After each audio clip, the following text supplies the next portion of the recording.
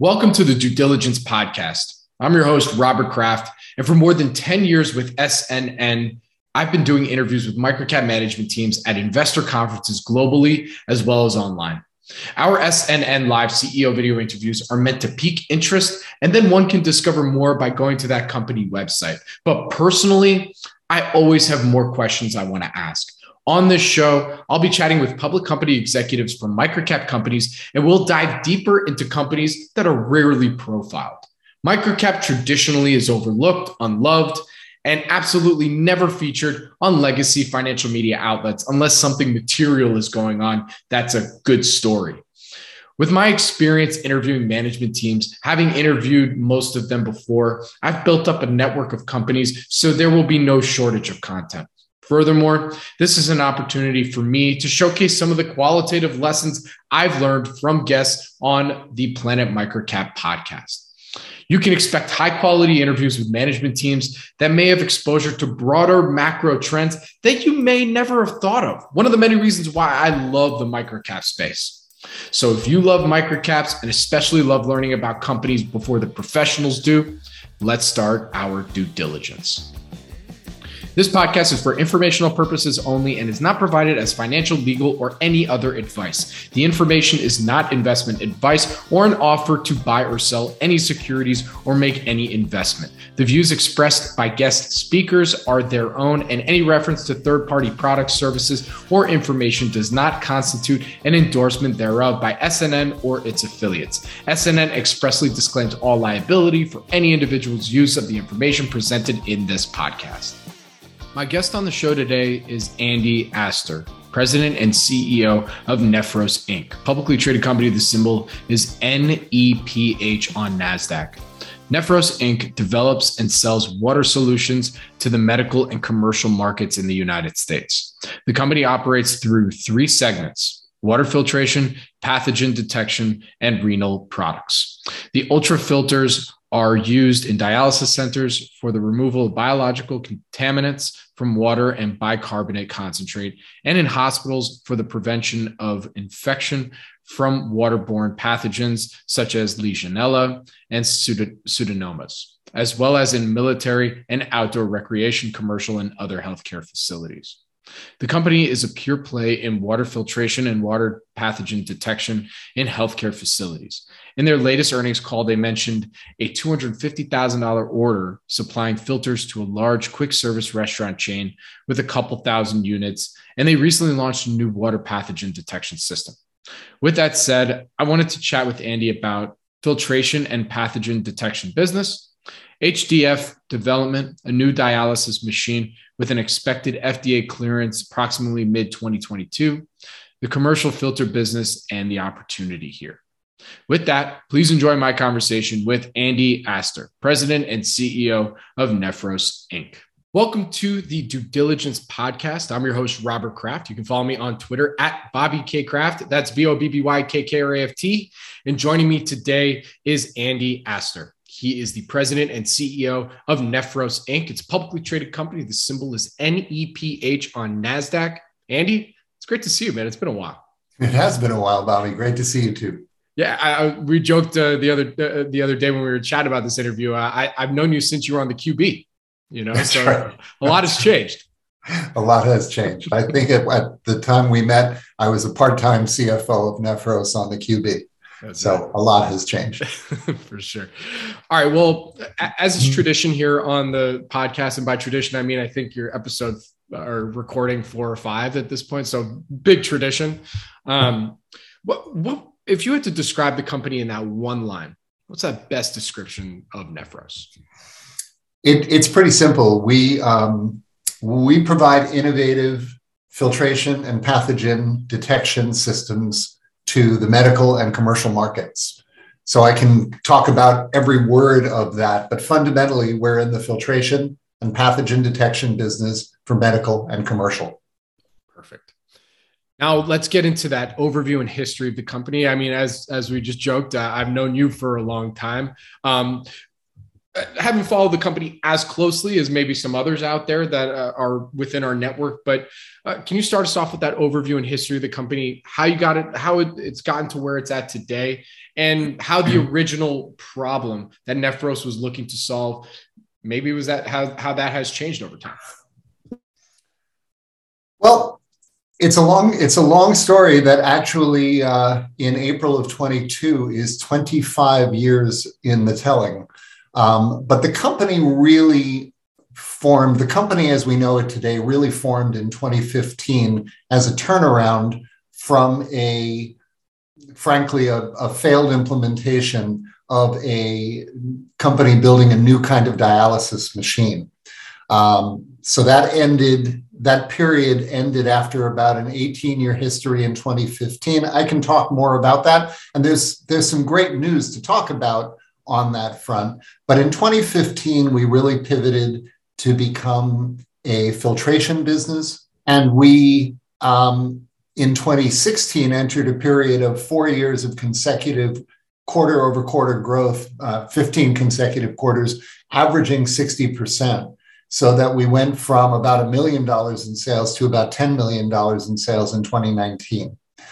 So it's been a very high growth company. The pandemic, everybody has their pandemic stories. We declined a little bit in 2020. We've recovered in 21, and we expect in 22 and forward that we're going back to the high growth periods of the past.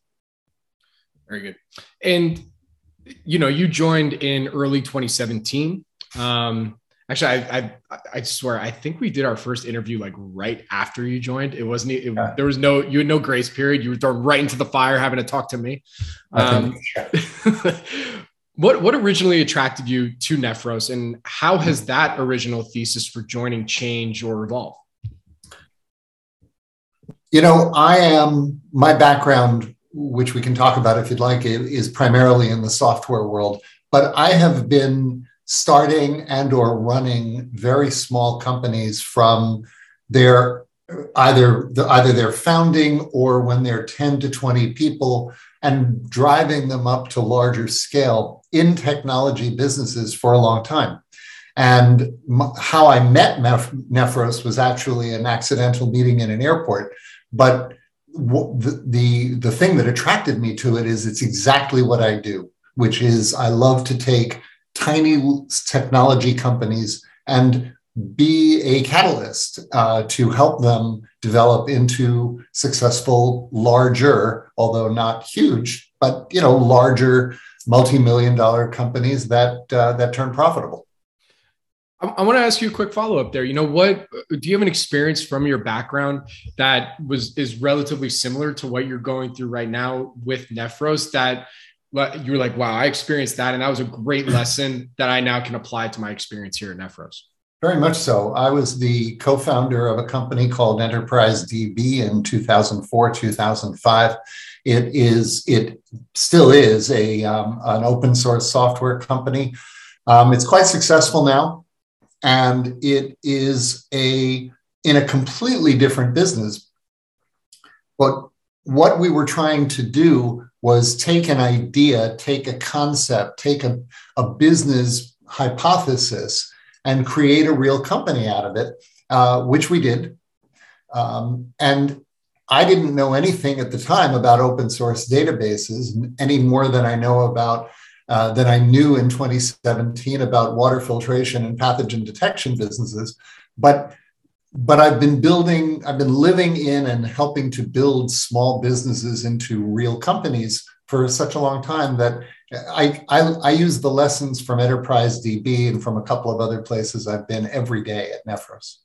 So Andy, let's dig into the business itself. I've talked to a few colleagues in our space that actually sent in some incredible questions that I think will be very beneficial to our conversation today. So we'll get to those, but for those that aren't familiar with the Nephros story, right now, what are the company's full slate of products and services, and then the markets that you're selling those into? You alluded to it a little bit already, but get the full picture right now. Sure. It's pretty easy. There's going to be 5 things that I'm going to talk about.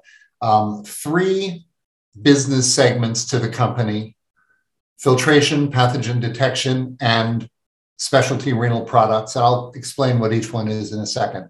But filtration, pathogen detection, and specialty renal. And within filtration, we have three target markets, which are hospitals, dialysis, and commercial.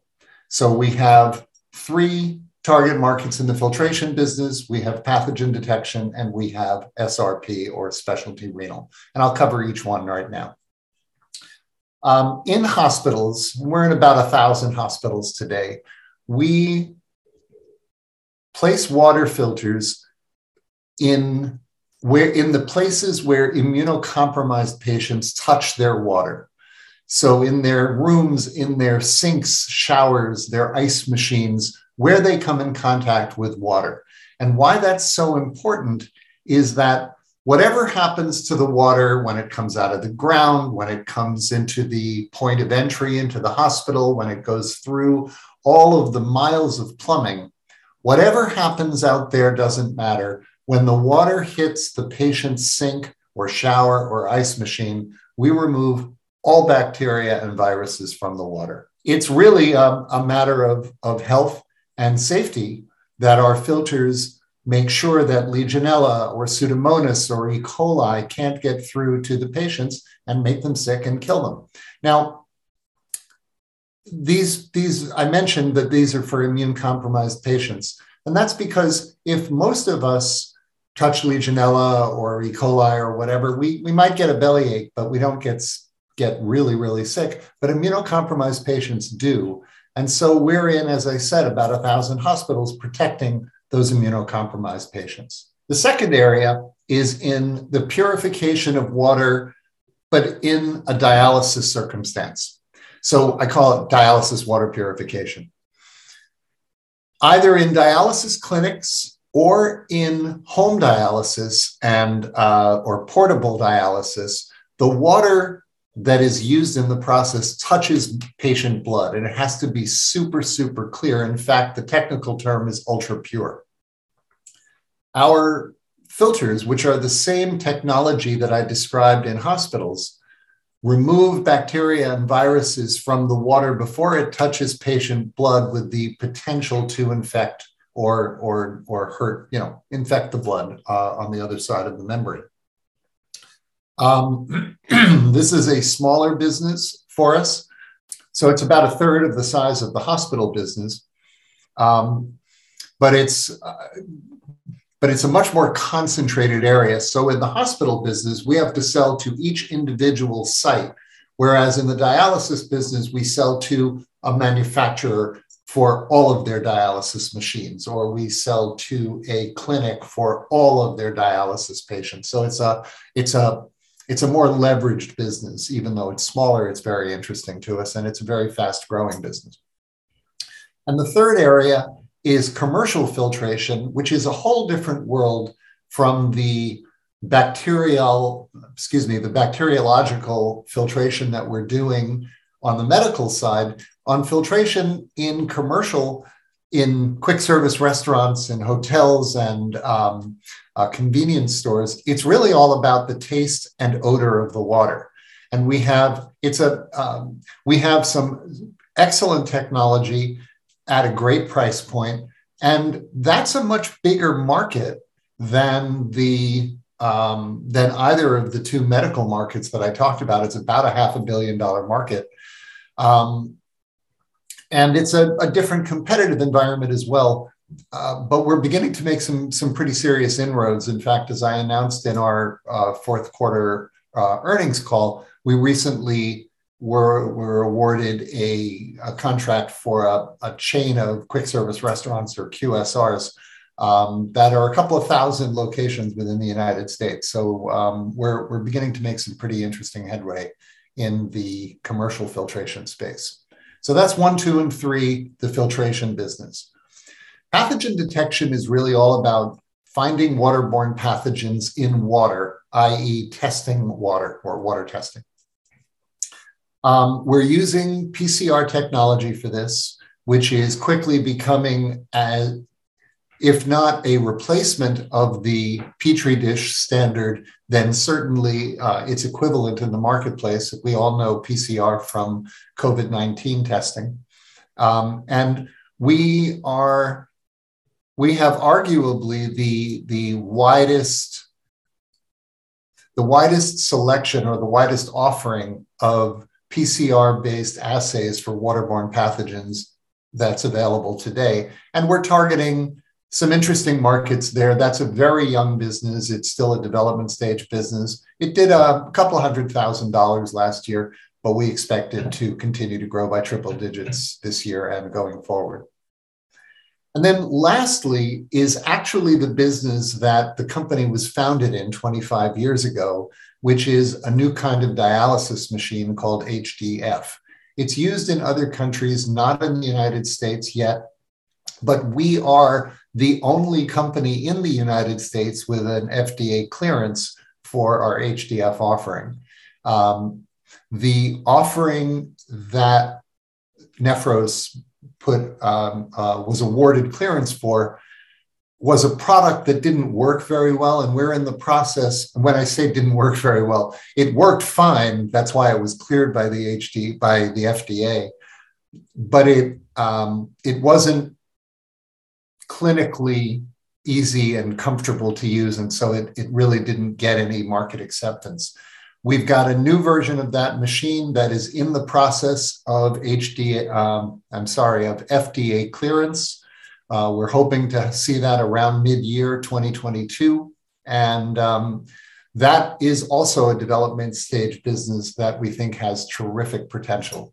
So that was a long-winded answer to what does the business do, but it's the 5 points that you need to remember. The filtration business is a growth business. The filtration business is well established, about 1,200 customers total. That number will go up tremendously now that we've won this business that I just described to you. Pathogen detection is water testing, and HDF, or specialty renal products, is the new dialysis machine. Fantastic. Thank you for that huge overview. And while you're giving your overview, I hope folks listening in, I was taking notes. So this is due diligence podcast. I hope you're doing the same thing.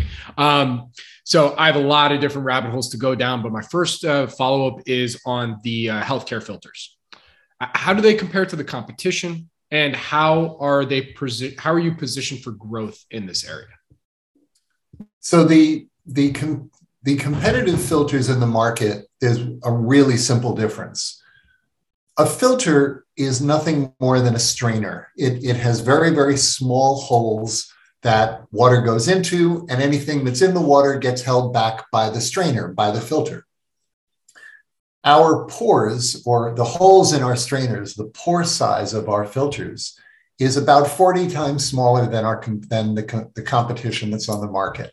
So a typical bacteriological filter is 200 nanometers or 0.2 microns in diameter. And most bacteria gets caught by that. But ours are 5 nanometers or 0.005 microns. And it's just a matter of physics that all bacteria and just about all viruses are prevented from getting through that technology. You know, we're a small company, $10 million last year. And we are definitely a disruptor. And I love being in the position of disruptors. You're going up against typically a well-developed market. And in this case, we're up against one major competitor. It's a $15 billion conglomerate that includes medical filtration in it. And frankly, the same way that the company that I mentioned earlier was going up against Oracle, this company is going up against a subsidiary of Danaher, and we're challengers. But what moves the needle for us doesn't move the needle for a $15 billion company or a $50 billion company, and so you get a chance to actually show why you're better. And we're doing that, and we're doing it quite successfully. We add a new customer site every day, or at least one new customer site every day on average. Our growth rates, as I said, pre-pandemic, were 60% year on year. And so we think we're very well positioned. I want to continue down this questioning for on the healthcare filter side of things. You mentioned earlier that the commercial filtration is a much bigger market than hospitals and the water dialysis purification. But do you have some numbers behind what the size of that market is? And then also, how are the filters being sold? Are you using your own direct sales force through distributors? And also, how are you winning business from that one big competitor? A lot of questions. A lot of questions. Okay, here we go. You got it. You're fine. You can. So in terms of market size, it's about a $500 million market in the hospital infection control, and about 1/10 that size, about a $50 million market in the dialysis. And you might ask, well, then why are you going after a market that's only 1/10 the size? And the reason is, as I said, it's much more highly leveraged. We get to, when we make a sale, instead of it being, let's say, $3,000 to $15,000, it's typically at the high end of that to even more. And so it's just a highly leveraged selling proposition. So overall, it's about a $500 million total. Roughly $450 million on the hospital infection control and roughly $50 million on the dialysis. The way we market is through distributors. We market through consultants and water treatment professionals, people that are experts in writing and implementing water management plans for hospitals, which are, by the way, required by the Center for Medicare and Medicaid Services, CMS. And so it's something that the CMS guidelines require hospitals to look at, which gives us, an ability to walk in and explain what it is that we have. And since we have, frankly, superior technology, and because of some of the other facets of our company, which include just an honest partnership with our customers, with our distributors, with our consultants, people like to work with us. And I don't mean to be arrogant about that, but frankly, we try to do right by our partners. We try to build for the long term. We're not constantly raising prices. We're not squeezing our distributors for more margin. We're out there as a company that's focused on our fundamentals and on establishing long-term relationships, and we're making a lot of progress. So another question on the healthcare filter side of the business, how often do the filters need to be replaced in the hospital? Mostly 6 months. Mm-hmm. There are some smaller filters that are 3-month filters. For the most part, it's 6 months, and as I just said, 3 months for some other ones. Got it. Because the main reason I asked that is to just establish that there is this recurring aspect to it. It's like, it's a filter, great, but they do need to be replaced. Absolutely. And in fact, that's really a key point of this business. And we kind of track the business as a subscription business would. We're not a formal subscription business. We don't track, for those who are familiar with this, we're not an ARR company, annual recurring revenue. We're, as I said, we're more fundamentals driven. But we track our sales in recurring revenue customers, and we have a usually 90 to 95% retention rate measured quarterly, which means that our customers buy again and again and again. And that means that every January 1st, we're not starting from zero. We've already got somewhere between 60 and 80% of our revenue just built in. And so we can go out and focus on growth. What's the barrier to entry? I mean, this might sound really silly, but I sometimes you hear like our filters are, we have the smallest pores, the most cutting edge technology. I think of like the 7-minute abs. Like, is it possible to have a 6-minute abs version of the Nephros filters and then go out and directly compete? Like, help my small brain here. Well, as you might imagine, 7-minute abs don't really work. neither do 6-minute filters. There, it's really hard to make a filter that has 5 nanometer pore size and a flow rate that is as good as any other filter on the market, even one that has a pore size that's 40 times larger. Imagine if you had tiny little holes in your strainer with your spaghetti. It would take a long time for the water to get through. The flow rate would slow down tremendously. We have a solution to that, which is the way that which is basically the way we lay out the hollow tubes that make up our filtration system. But it's difficult. These are the people that are doing this have been doing it in many cases for a quarter of a century, and they know what they're doing. And we produce extraordinarily high quality filters that do what other filters don't. Got it. All right. So now I want to get to the dialysis related filters side of the business. You gave us a nice little explanation on that and how it works in the target market there. But can you explain the type of growth that you're seeing and what's driving some of this growth?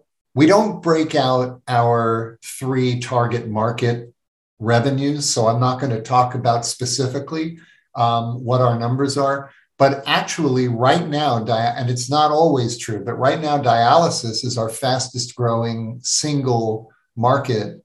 Well, that won't be true now that that commercial thing that I was talking about earlier, but dialysis is growing quite quickly. And it's growing quite quickly, partially because of normal salespeople going out and getting new customers and so forth. But the home and portable dialysis market is really growing. And we are a strategic partner with at least one of the major leaders in that business. I'm not at liberty right now to talk specifically about names, but those who follow this business will know their name. And we're a strategic supplier to them. We have a great partnership with them. And that's a big part of our dialysis growth as well. Got it. All right, we'll leave that right there. Thank you. Sure.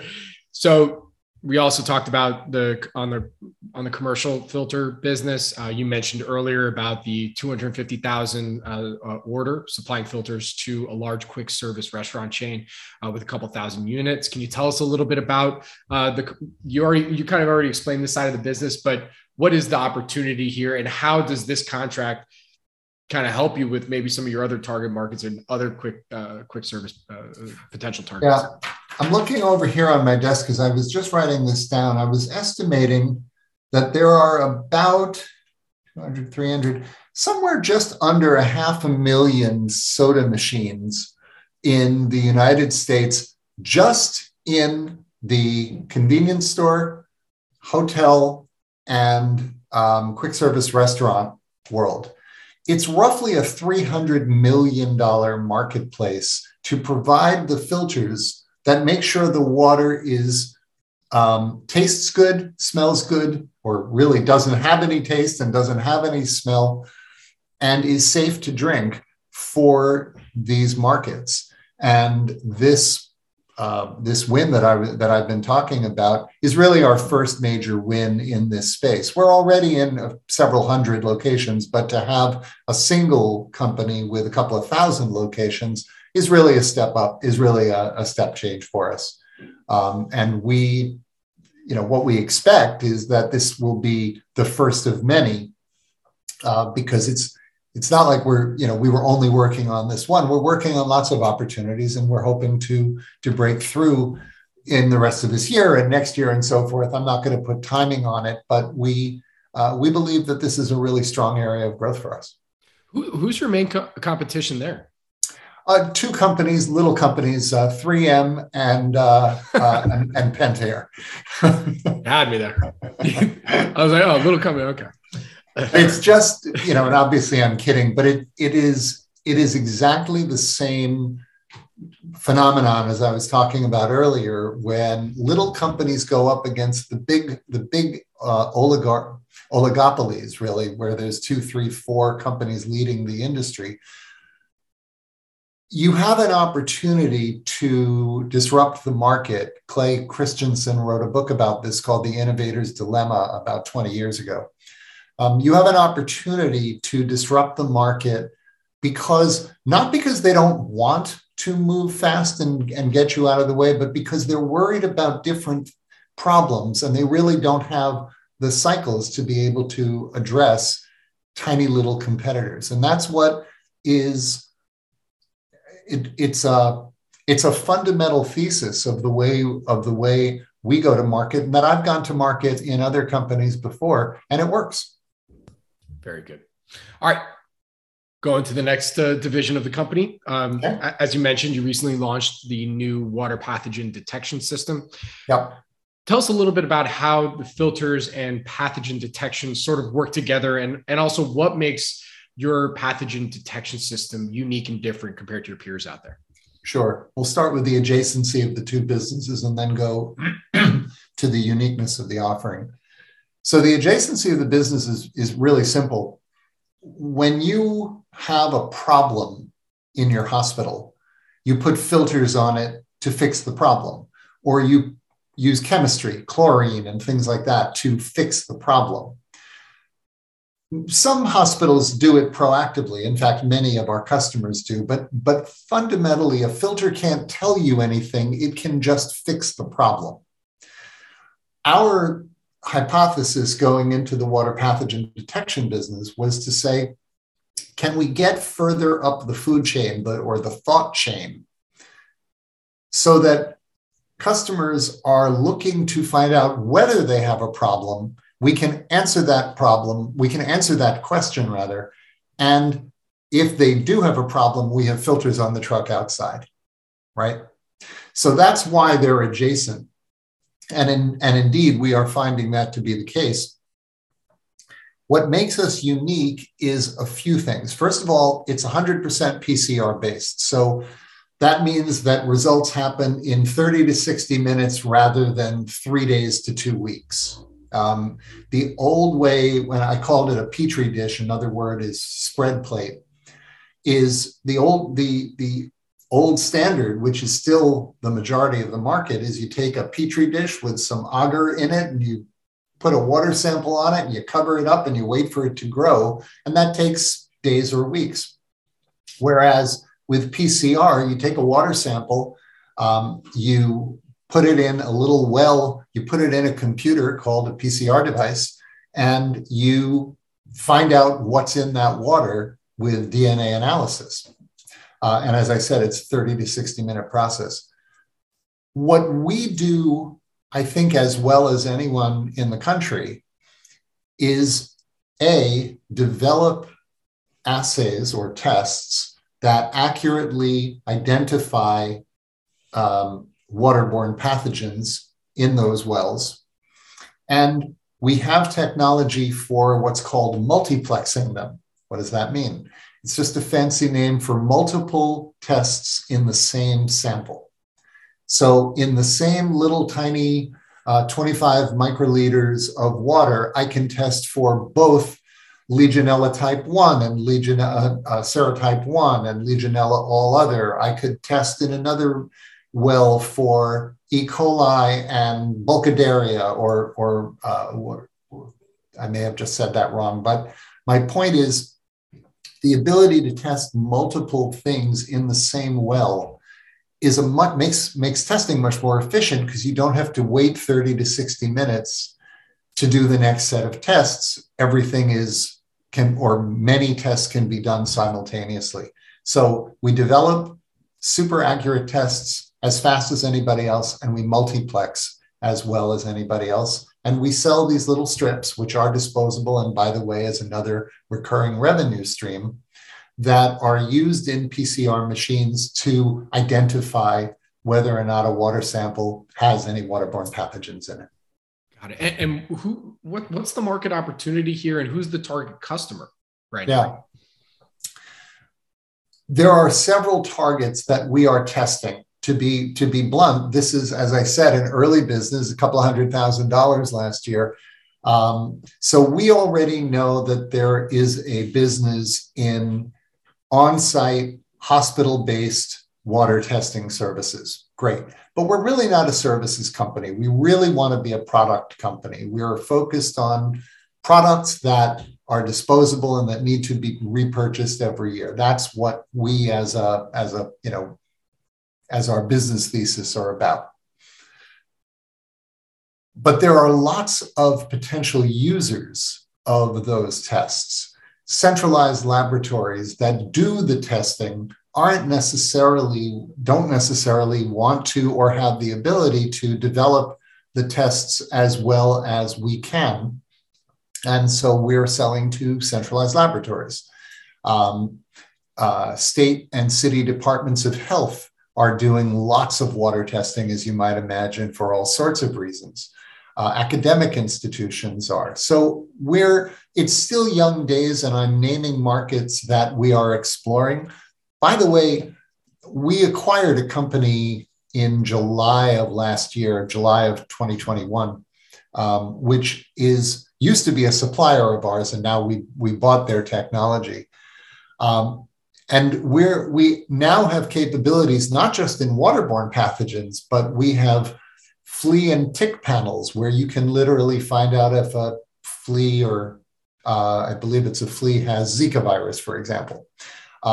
We have women's health panels. So we've got a pretty interesting set of microbiological assays to identify whether or not something is present in a sample of water or other sample types as well.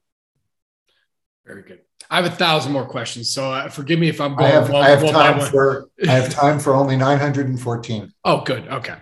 So now I want to get to the HDF, the new kind of dialysis machine that the company was originally founded on. You mentioned that you've received FDA clearance for the HDF offering. However, you're in the process of this new version of the machine that's in the process of FDA clearance. Can you tell us about what makes this new version of the machine unique and different compared to what HDF originally was, and then some of the opportunity there going forward? Sure. Let me first explain what the machine is. It is a bolt-on that we call it an assist machine, where a dialysis machine is basically it's taking blood out of a patient, cleaning it with extremely clean water, and then putting the resulting cleaned blood back into the patient. We come in the middle of that process called a mid-dilution assist device, and we add additional dialysate or super clean water to the equation, which makes the blood molecularly more clean. It moves it moves larger molecules across the membrane using a pressure gradient. And so, long story short, it is a machine that augments existing dialysis machines. And our original machine worked beautifully. This was cleared by the FDA 10 years ago in 2012, but it was extremely cumbersome to use. It had to go through a sanitation cycle that cleaned the filter for 45 minutes in between patients. It was just frankly impractical. It was well engineered, but it wasn't a good product market fit. What we've done is taken out literally over 90% of the insides of that machine. And we have a disposable unit, which you've got a small disposable filter and a small disposable tube set. And you put a new tube set on the machine each time that you have a patient. And it's a couple of minutes in between patients, which is a whole lot more pragmatic for dialysis clinics, which have to run patients through on a relatively low margin business. And yet with our offering, they'll be able to do so and with a better quality of dialysis. So that's a quick introduction to HDF and how it works. What is interesting relative to the other businesses that I described earlier is that it too is a recurring revenue business. you buy the machine, frankly, the machine won't cost very much. What we will make our money on is the continuous purchase of the disposable units. Got it. And like I think you said, the rollout approximately mid-year this year. Well, we are, just to be clear, so that I'm, today this meeting is taking place at the beginning of March. We are expecting to resubmit our application. The FDA responded to our application with a set of a dozen questions or so. We expect to resubmit with answers to all of those questions around the end of March, around the end of this month. And then it usually takes 3 months, and it can take more for the FDA to get back to us. So I don't want to set a specific date, but we believe we are quite close to approval and are moving forward on that with plans to launch in the second half of the year sometime. Very good. All right. Well, I think we pretty clearly went through all the different segments of the business, the market opportunity, the current market penetration, competitive analysis. Despite all that, let's say there's some folks out there that have maybe done the similar work that we just did right now, or seen a presentation, heard a conference call. What do investors still get confused about when they think of Nephros? Well, for one thing, right now, they wonder why the stock price has been cut in half over the last year. Do you have an opinion, or would you rather just let the market? No, I do have an opinion. Let's hear it. I think there's two sides to it. One, of course, it's a tough market for the microcap world, and everybody knows that, and so be it. And it's a very volatile market, not just in the microcap world, of course, with everything else that's going on in the world, and the pandemic has been tough and so on. So there's a lot of macro reasons. But there's another reason that the market has dropped the value of the stock. And that is the thing I said at the very beginning of this.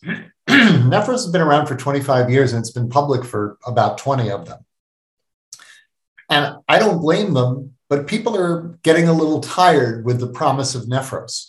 Nephros has been trying to show a success story for 25 years. And so to those people, what I try to remind them of is this is a new company. In 2015, 2016, we really relaunched the company. Pre-pandemic, we grew it for 4 consecutive years at a rate of 60% year on year, every quarter on average, obviously. And then the pandemic hit, which did take us down. We couldn't get into hospitals and so forth. We went down about 17% in 2020. In 2021, we rebounded right back to where we were in 2019. We are very focused on building our sales and marketing capability. We've got a significant number of new people, as well as new processes and websites and so forth that are in process. And we expect to return to high growth rates. And so that story, I think, gives context to what might otherwise be the fatigue, and it's understandable fatigue, of people who have invested. I invest in Nephros all the time. I wouldn't do so because I want to protect my job. I'm doing so because I think it's a good investment. So that's the story that's one thing that people are confused about, and how I might answer their question. Got it. All right. So I'm going to ask you a few, we're going to get to the corporate aspect of the interview. You've had your CEO hat on all the time, but now we're going to your corporate public company CEO hat now. Okay. Actually, before I get to that, here's another question I have. What is the thesis if realized? These are the inflection points that will lead to growth in shareholder value. We are at about 1,000 hospitals right now. That number, which was going down a little bit, has gone back up and stabilized. At the end of the day, what drives growth in our main business, in our hospital infection control business, what drives growth is new customer sites. You get a new customer site, maybe it's $2,000, $4,000 in terms of the sale. but the follow-on sales are $10,000 and $15,000, and they happen constantly every year. And so that's what drives that growth. The success of the portable dialysis market. If you believe in the dialysis market, you might believe in Nephros, because we're deeply ingrained in some of the leaders in the portable dialysis market.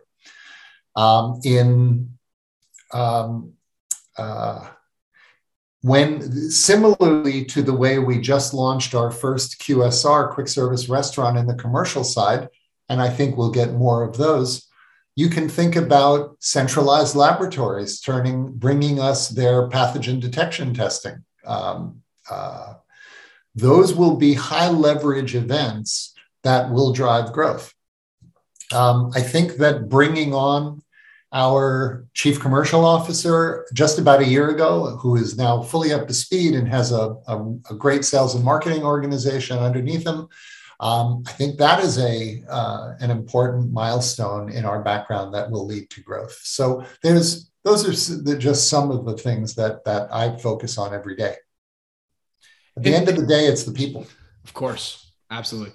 And look, to play devil's advocate, I'm sure some folks might be asking, what is that downside risk when investors are thinking about Nephros? Well, the downside risk of any business is that, of any microcap, of any small business, is that it doesn't do what it says it's going to do. Mm-hmm. And I don't mean to be glib about that, but glib away, it's fine. But that's all. That's what it is. We will either grow as we are projecting we will, or we won't. But I, for one, I think we have a lot more to talk about right now in terms of our upside than we did a year and a half ago, when we were all wondering, what was going to happen with the pandemic. I mean, we dropped 30. We went from growing, I think it was 30 or 40% in Q1 of 2020 to dropping 30% in Q2 of 2020. It was a bloodbath, and but that's just not what's happening anymore. I mean, coming out of COVID-19, especially with the healthcare filters that you have, you would expect that maybe there was actually even more of a demand for, at a minimum, just competition to get better filters, because now it's more important than ever to protect those immunocompromised when you have, COVID-19 is still a risk. There's maybe other airborne stuff out there. I mean, yeah. Was that a catalyst that you maybe didn't even see coming in the midst of the craziness of 2020? Actually, we did see it coming. We actually wrote that in our 10Qs and 10Ks in the early days of the pandemic. But I think that takes time to happen. I do see tailwinds coming out of the pandemic for us, primarily two that come to mind. One is what I talked about earlier, is the evolution from spread plate technology to PCR technology and the pathogen detection. Everybody knows what PCR testing is today. No one knew what PCR testing was 2 years ago. So that's a tailwind that comes out of the COVID environment. Another, and perhaps more significant, frankly, much more significant tailwind that's coming out is the increased severity, if you will, or the tightened regulations coming out of CMS for water management plans that I mentioned earlier. Water management plans were first required by CMS in June of 2017, and 2017 through 2019, as hospitals adopted the needs for these water management plans, were great years for us. Those regulations were were further tightened on January 1 of this year, just a couple of months ago. And so we do expect that rising tide to continue to help float our and other boats in this market of water quality improvement. Got it. All right, now I'm going to get to those, corporate company CEO hat questions. Yep. Can you discuss the capital allocation strategy right now? You mentioned that the company did an acquisition. I think it was last year, or well, at the very least, it was very recently. So how are you deploying capital? Is it going more towards execution and marketing, reinvesting in the business, or are you looking at some strategic M&A, or both? Fair question. We've done 2 acquisitions in the last 3 years. They were both extremely small.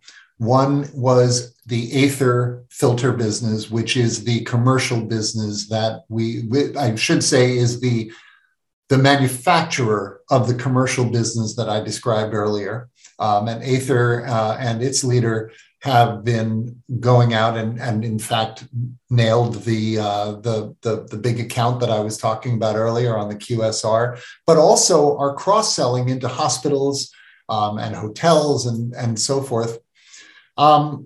So that was one acquisition. The other one was Generation, which is the former supplier of the pathogen detection group. But we're very, very picky. They have, if we do an acquisition, it's because it's immediately adjacent to our business, and frankly, it's small and inexpensive. We're not a company that has a ton of cash. In fact, with the Generation acquisition, it was an all-cash acquisition. I'm sorry, all-stock acquisition is what I meant to say. But we're not a big M&A company right now. We're opportunistic, is what I would say. Mostly, we use our capital to develop to invest in our own operations, and some of the steps that I talked about earlier with the investment in sales and marketing are evidence of that. How much, if at all, have your shareholders influenced your decision-making process? Oh, what a great question. Well, we have a relatively small shareholder base. It's a company with a couple of thousand shareholders. And I know personally most of the significant shareholders. So I'm very influenced by them. I speak to at least one of them almost every day. So we're influenced by them. But I would also say that it's great to have a shareholder perspective, but a business operation is not, how do I maximize the market price? I mean, of course, at the end of the day, share price is the reflector of success. But day after day after day, you don't go chasing your share price. You go out and chase customers. You go out and chase product quality. You go out and you chase great service. You go out and you chase putting together a great people platform that attracts the best people and keeps them in the company and develops them and helps them get better so that you can execute better. That drives share price indirectly. And so our shareholders are all fundamental investors. They believe in what I just said, or I think most of our investors feel that way. And so they influence and they ask questions and they make me think and they make others think, although I'm the primary contact with them. But then we get back to work and we drive a great company. That's really what my job is all about. You need to frame that one line that you just said somewhere. I don't chase share price. I chase customers. Yeah. That is just that's a thing of beauty. That's going up that's going up in the Sistine Chapel of great phrases from microcap CEOs. Well, thank you. You're very kind. I love that. All right, man. To close us out here today, my final question for you. You've answered a lot, so I really appreciate you taking the time here. To close this out, do you enjoy being a public company CEO? It's not an easy job. It can suck at times. It can be an absolute drag, but then there's also some fun stuff too. But love to hear your thoughts there. Well, you in a way, your question answered the question the way I would say it. I love this job. I adore this job. I've never been an executive of a public company. I've been executives of private companies before, but to have the public exposure is very, very different than having private exposure. And I love that There's a market out there that measures the perceived value of the company. I love that shareholders can call me anytime and email me anytime, and there's 2,000 of them rather than 2 of them, which is more the case in the venture capital world. I love getting the feedback, and it's crazy hard. It is, you know, the development of the 10Qs and the 10Ks is a lot of work. The audits that are involved are a lot of work. And by the way, they cost a ton of money it costs a lot of money to be public. So not every day is a perfect day, but I really love getting up every day and going to work and doing this job. And, you know, what are my rewards besides financial? Because the financials certainly haven't come yet for Nephros, but my rewards are people being proud of the work they do. My rewards are customers coming in to our fold and adopting our technology. My rewards are being wowed when it's 2:30 in the morning on a Sunday and my warehouse guy has gone in to fulfill a customer order because it's an emergency. Those give me a lot of pleasure.